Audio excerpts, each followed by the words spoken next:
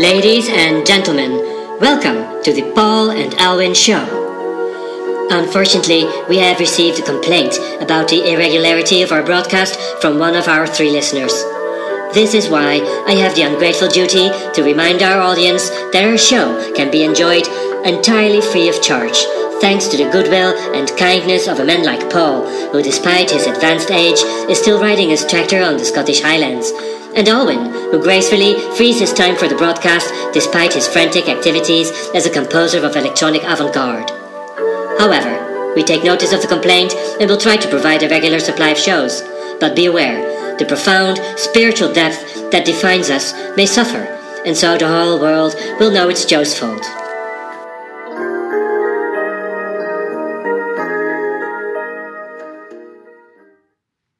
Hello? Hello? Hello, hello?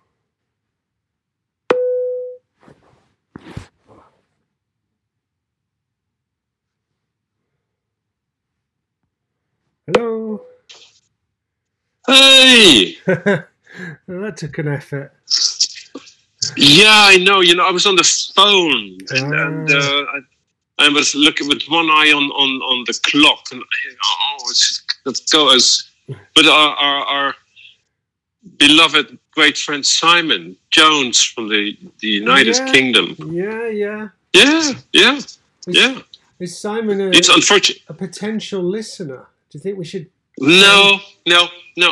He's not. No, unfortunately. Yeah. Well, but I mean, potential. Everybody's a potential listener, of course. But no, I don't. No. Well, maybe one day. I told him, Joe Ross. Our dear friend Joe Ross. I hope you're listening, Joe. By the way, and hope you're well.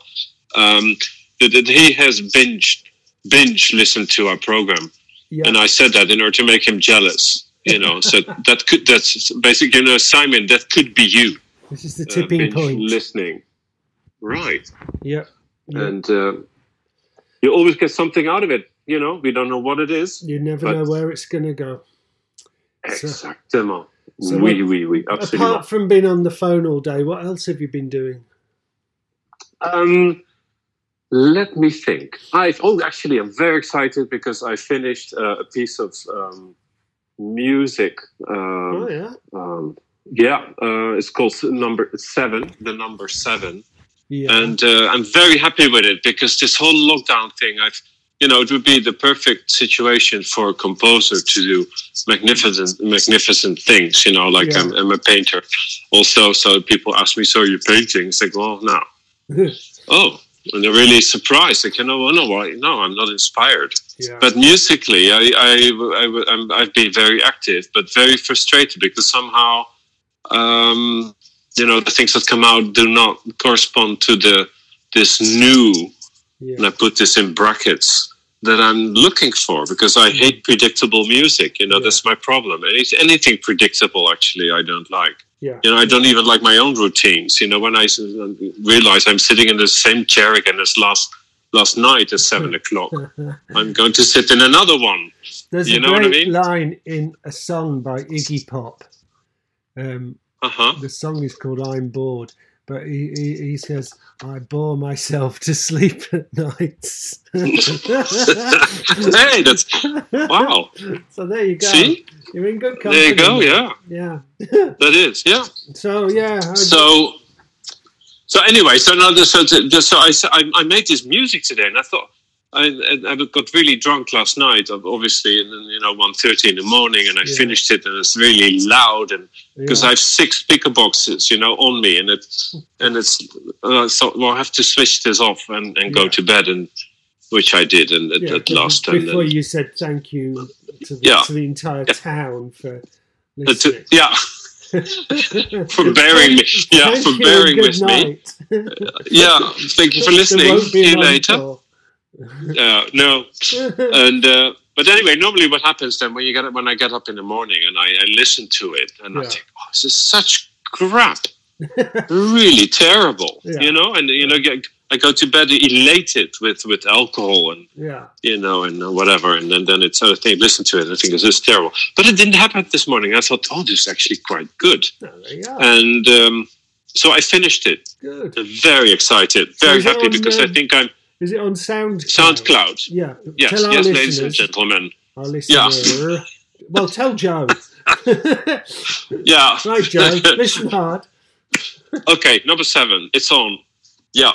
So I'm happy with that, and that's the happiest thing that has happened today. It's raining a lot, and which is good for nature and the plants, and everything's green and lush. Yeah. And but I was thinking, Paul, I would like to ask you, how was your childhood? Can we just hear a little bit about your childhood? What? When I was little.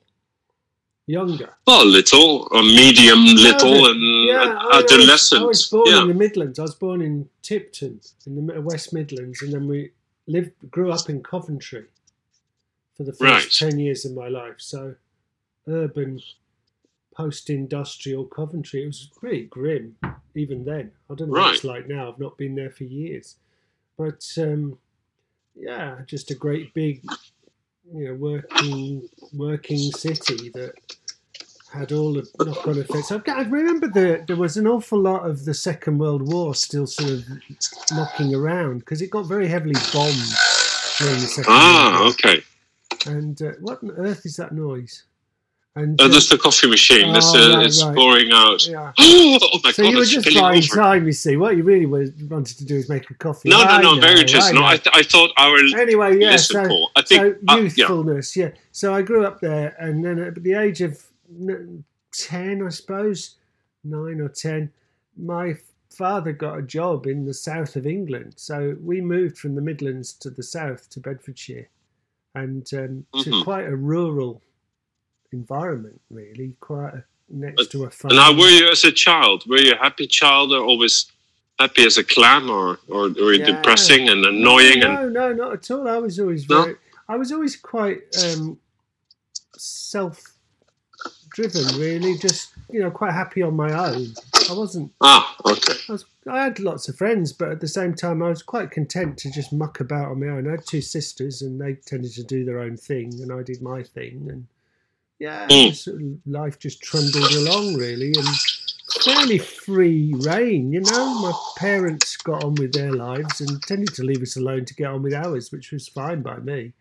And that sounds good. Yeah, so free reign, really. I used to go off miles and miles on my bike and, just mooch about and build stuff in the garden. And, that was it. I mean, childhood was a blur, really. I hated secondary school. Didn't like it at all. It was, any specific reasons for that? I kind of got the feeling bit by bit as I was going through school that you're forced into thinking in certain kind of ways, and you had to fit in. It was very much a time, the mid-1970s, when there was sort of different groups, and you attached yourself or didn't to these groups, and if you didn't fit into them, you couldn't really work out. I couldn't work out who I was, really. I wasn't very clear. I quite liked. I had a very interesting hybrid of things I liked. I was good at sports, so I managed to get into all the sports teams, and that meant that I coped with all the thuggery of some of the kids who were quite rough. But because I was fit and I was very big, they tended to leave me alone because of that. But at the same time, I was into music, but I was into like completely contradictory things. Like I really liked prog rock, but I also quite liked punk rock. So it was a real model of music. And the other one, what is that? I don't even know what it is. Prog rock? Progressive rock, like. Oh, progressive. Oh, like prog as in all right, in progressive. And electronic music, like Kraftwerk. I used to like Kraftwerk. But then, so I spent a lot of time listening to music and trying to play music. And I never really got on well with school. I wrote about it, actually, not long ago at the end of a book that I was asked to put a chapter to. So I ended up as the last chapter in this book called... That was a terrible title. It was called The Working Class. I refused to even mention the working class in my book in my chapter because I just thought it was an insult. hate that. I think it is. I think it sounds terrible. Yeah. Like working class. I mean, what the hell is that? Exactly. I mean, we're all working class. Yeah. Everybody is working class. Yeah, but it's also the idea that, I just hate this idea of stratification of people through economics and social connection and whatever it is. It just means nothing to me whatsoever. But anyway, to cut a long story short, I did actually kind of mentally revisit the experience of the encounter of what it was like to be at secondary school in the 1970s in an urban environment, which was Hemel Hempstead, and which is was a new town at the time, deliberately built to cater for London overspill, and it was just depressing. It was like life was existing in black and white, and you were very much sort of, school was as school is now. Unfortunately, nothing's really changed. You were fodder for whatever kind of industry was down the line, expecting you to join at the time. So, and there was never anything that sort of enhanced life, that gave you any opportunities to think outside of the box. And anything particularly creative or innovative tended to be stamped out fairly quickly because they couldn't the school just couldn't, just like most schools, couldn't cope with deviance, couldn't cope with any dissonance. And that is the biggest memory of my middle teens, I suppose. That fighting, internal trauma of fighting something that I knew was wrong, but I didn't understand why. And it was later that I realised, I think, that the thing I was grappling for was philosophy. I was looking for insight through philosophical thinking, which never existed in school because everything was utterly pragmatic and concrete. Well, it's pre-established conditioning that you they just have to stamp into your head. So it's not that there's an option for anything else. It's just you have to learn this because this is what we have decided that our society is built upon. These are the structures, and you just have to learn them. And there's nothing else to do really than do that. And obey the commands, and then you get a number, for how well you remember everything we told you. But there's no stimulants. In that respect, we completely coincide, because I was terrible at school, not because I was dumb, but because my brain didn't get any intellectual stimulation whatsoever, neither from the teachers. Yeah. Nor enjoyment, and nor from the people around me in school either, because I was very marginal, and I didn't want to be at all, and I didn't have any vocation in being marginal. I just was, because I wasn't like them. Yeah. I had a very internal inquiry. I was born with that, and I couldn't find that anywhere. The satisfaction for that anywhere, really.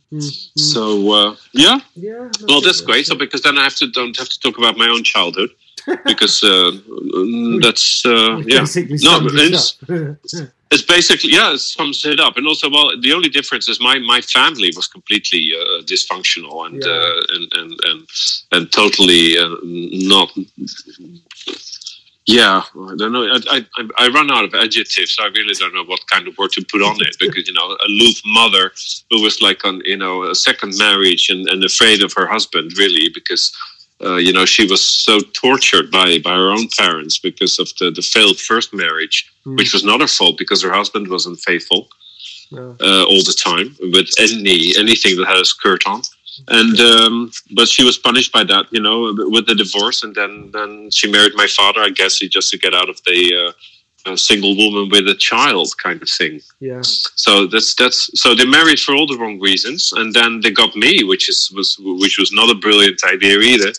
And so I had this half brother and half sister that are both huge age difference. Didn't really get along with either of them, because I was the for them I was an outsider as well. I was the fruit of the love fruit of for my sister, her father, and for my brother, his mother. Yeah. So my brother and sister do not have anything in common, really. other than me. So So anyway, long story short, when I was 18, I went for a weekend to Paris and I stayed, and I never came back. And I lived in Holland again. So you know what I mean? Yeah. So okay. So there you go. So what else? There we go. Yeah, ladies and gentlemen, lovely for a Tuesday afternoon. We will continue talking about Paul and Elwin's life stories, the fascinating adventures of this. The thing is, Elwin, you think then throughout your life, you just think, oh, geez, how much it influences how you think about stuff until you suddenly come to terms with yourself, and then you think, actually, do I really want to be like that? Is it just me, or is it just circumstance? But you suddenly become aware of the fact that there are choices, and you don't have to do this like this. And actually, those choices are huge opportunities to do something different and think differently. And that thinking then leads to different encounters with new people and different ways of seeing what you're already doing. And it liberates. It's wonderfully liberating. And it's taken me a long time to get there. A long time. And I wish somebody had said it when I was like 12 or something like that. 12, yeah. 12, yeah, for me too. 12 would have been a good year, yeah. Wisdom alert, wisdom alert. One of the speakers may say something intelligent or profound, so stop being distracted and concentrate. But no, hold on. Well, this is it. This is the wisdom alert for this program. Okay. The reason why we talk about all this, because I think the metaphor is actually that humanity now is in that adolescence, in that moment of becoming aware of the choices we have. Yeah. Really do believe that. Yeah. Now we are on a moment, we have an incredible slot for a different switch of not only seeing things, but of doing things. And that's why I think it's good we talked about this. I think that's right. And it's interesting that this week, as people, either by choice or probably not by force, are starting to have to go back to work. And one of the things that I noted about that was that, you can go back to work at the moment and work with your colleagues, but you're not yet allowed to go and visit your own families, for God's sake. No, and hug them and kiss them. Yeah. Yeah, and so you get a bit of a slice of the insight of what the state really values as important. It's not people, it's not communities, it's actually money. And it's down to, it is. That's what it boils down to at the moment in terms of the virus response, is how much money can we save in order that we can keep the businesses going that are the big corporate giants that make everything happen like it happens at present, and how many people do you choose to put in front of the firing line, the cannon, if you like, to test out how many get killed as a consequence. And of course, there'll be one or two peripheral edges that get touched as well. But in the main, it's people who can only afford to go to work. They can't do anything else. They don't have that choice. And and it's brutal. It's absolutely brutal. And if we step back and look at it and step away from it and say, what else is there? We suddenly see there's plenty of other ways of doing this stuff. And I think that's where what's really interesting in Britain, I don't know if it happens in Spain, but a lot of people are getting put on sort of 80% wages, and it's been extended for another 4 weeks. Now, that's fascinating because I think what's beginning to come from that, listening to people and listening to podcasts and just commentary, is that people are starting to have the time to ask, okay, is this really how we want to live? Is it really how we want to live? And if it isn't, what happens? What do we do?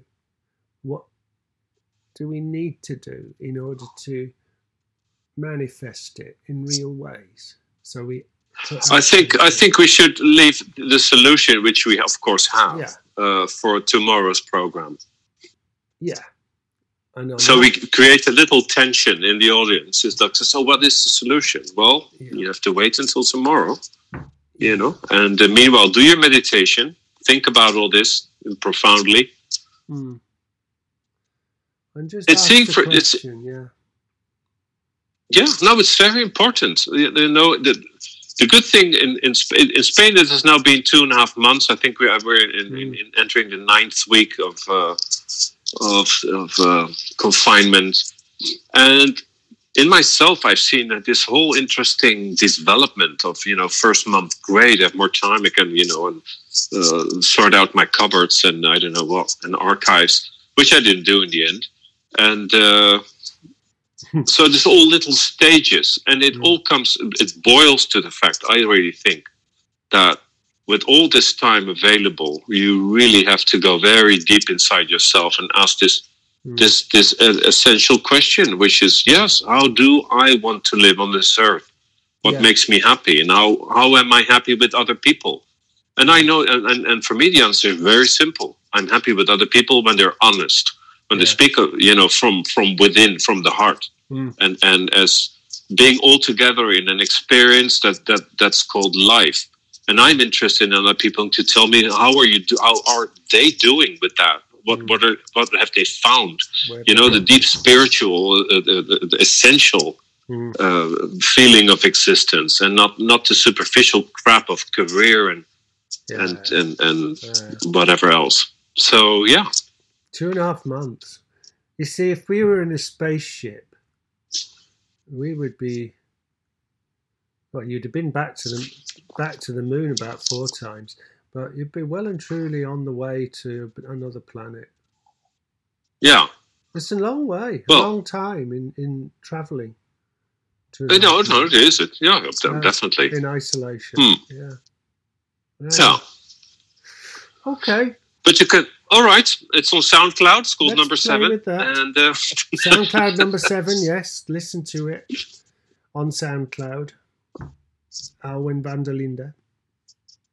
That's what is that what you've recorded as, or was it as what's the other thing called? Polymer Pipes. It's my own name. Right. Yeah. It's my own name. Sure listeners can go and listen to that immediately after this broadcast. Immediately, exactly. Yeah. Wonderful. Right. Good. Lovely. All right, mate. Bye-bye. Talk to you soon. Bye-bye. Bye.